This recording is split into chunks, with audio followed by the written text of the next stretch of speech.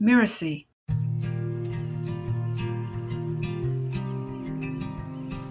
One day, Old Man Coyote was out loping through the yellow grass. He came upon the half-decayed carcass of a dead deer. The skin had grown dry and leathery. One of the deer's rib bones poked out and it looked like a big dentalia shell.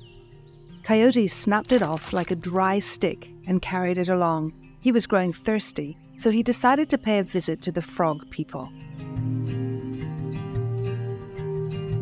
Hi, I'm Lisa Bloom, the story coach, and you're listening to Once Upon a Business. In each episode, we explore a story, a fairy tale, folk tale, or traditional story, so that we can discover the amazing lessons relevant for business and for entrepreneurs. The frog people had water, more than their share of water. They knew how to make dams, and they had dammed up the river and made themselves a lake. They acted like they owned the water. Anyone who wanted to drink or wash had to go to the frog people. Coyote said, "Hey there, frog people. I have here a fine dentalia shell. It's worth quite a bit.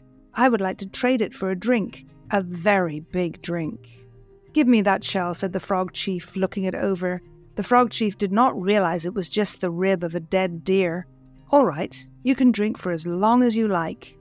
"Don't worry if I take a long time," said Coyote, walking toward the dam. "I'm very thirsty, and I like to drink slowly." "Whatever," said the frog people, snickering among themselves. Bear was capable of taking a big drink. Caribou could lap up great quantities of water equal to the worth of a dentalia shell. But with a scrawny little fellow like Coyote, the frog people were really making out. Coyote went behind the dam where the water was kept in a deep lake. Out of sight from the frog people, Coyote put his head down and lapped up a nice long drink. The frog people joked amongst themselves. Time passed, more than enough time for Coyote to have taken a long, slow drink. The frog people went to check. The only sign of Coyote was a ring of ripples and bubbles at the edge of the dam. He was underwater. When he came up for air, Frog Chief called out, "Hey, Coyote, you're trying to swim. That will cost you another shell." "I'm not swimming," said Coyote. "I'm drinking the nice, cool water from down deep. Just let me take one more swallow," he said, disappearing again. What the frog people didn't know was that deep under the water, Old Man Coyote was digging out the rocks at the base of the dam. All of a sudden, the water started flowing, then gushing into the valley. The whole dam caved in. The frog people were furious. "Coyote, you've ruined our dam and stolen our water," Coyote cried. "It's not right for you frogs to have all the water just because you're good at making dams. Water is meant to be shared." After that, the river flowed freely. Now anyone can go to the river to drink, to wash, or just to swim around.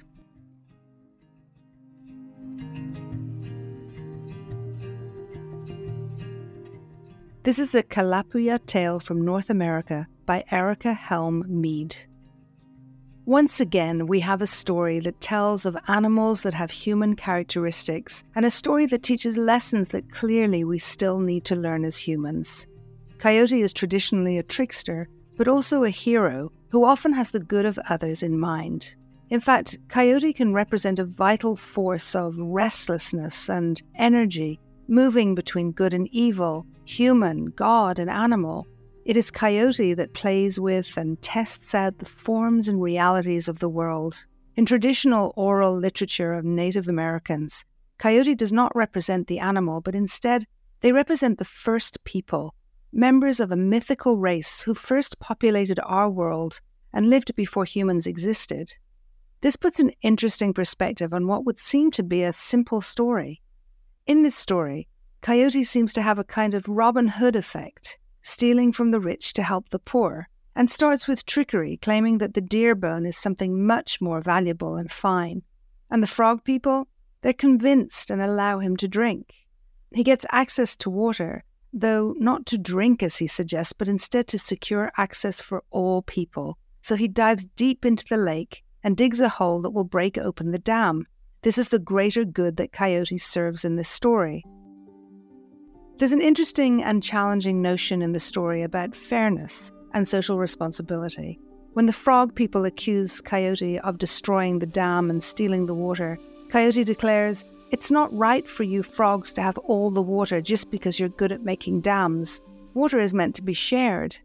It seems to be the opposite of how our society works. This anti-meritocracy suggests that just because a person is more able doesn't mean they should have more. While few would argue that point about water or air or sunlight, many would argue that the frogs deserve more because their skill level is greater than others.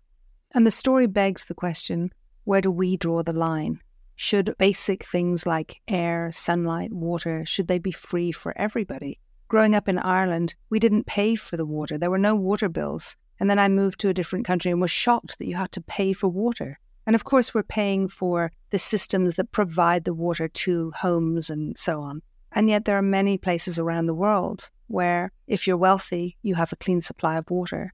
And if you don't have money, you don't get clean water at all. As we work in our businesses and our vision towards creating a better world, is it possible to have equality? Is it possible that everyone would have access to all the basic things? And then the question is, what's basic? Is the meritocracy we live in a good thing? In business and the entrepreneurial world, I don't think we question this. It seems almost obvious. She who has the best ideas, is the most innovative, works the hardest and is the luckiest, shall have the greatest gains. This may make sense, yet there's a part of the entrepreneurial world that seems to suffer with this reality. It's the part that has some of the highest levels of burnout, of mental health challenges, and even high rates of suicide. Maybe it's a tenuous connection, but what if we were to strive for the greater good, like Coyote? What if we were to ensure that everyone got access to water? I see an entrepreneurial world where social justice, freedom, and political activism promotes the focus towards taking care of others, more than the focus on taking care of our individual needs and desires.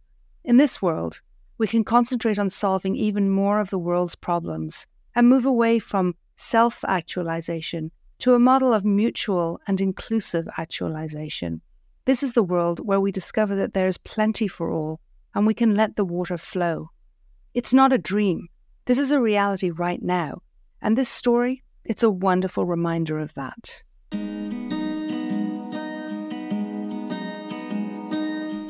I'm Lisa Bloom, and you've been listening to Once Upon a Business. You can find out more about me at story-coach.com. That's story-coach.com. Once Upon a Business is part of the Meritocracy FM podcast network, which also includes such shows as Blowing Up and For Better or For Work. This episode of Once Upon a Business was produced by Cynthia Lamb. Mishi Lance assembled the episode. Danny Inney is our executive producer. To catch the great episodes that are coming up on Once Upon a Business, please like and follow us on Meritocracy FM's YouTube channel or your favourite podcast player. And if you enjoyed the show, please leave us a comment or a start review. It's the best way to help us get these ideas to more people. Thank you. We'll see you next time.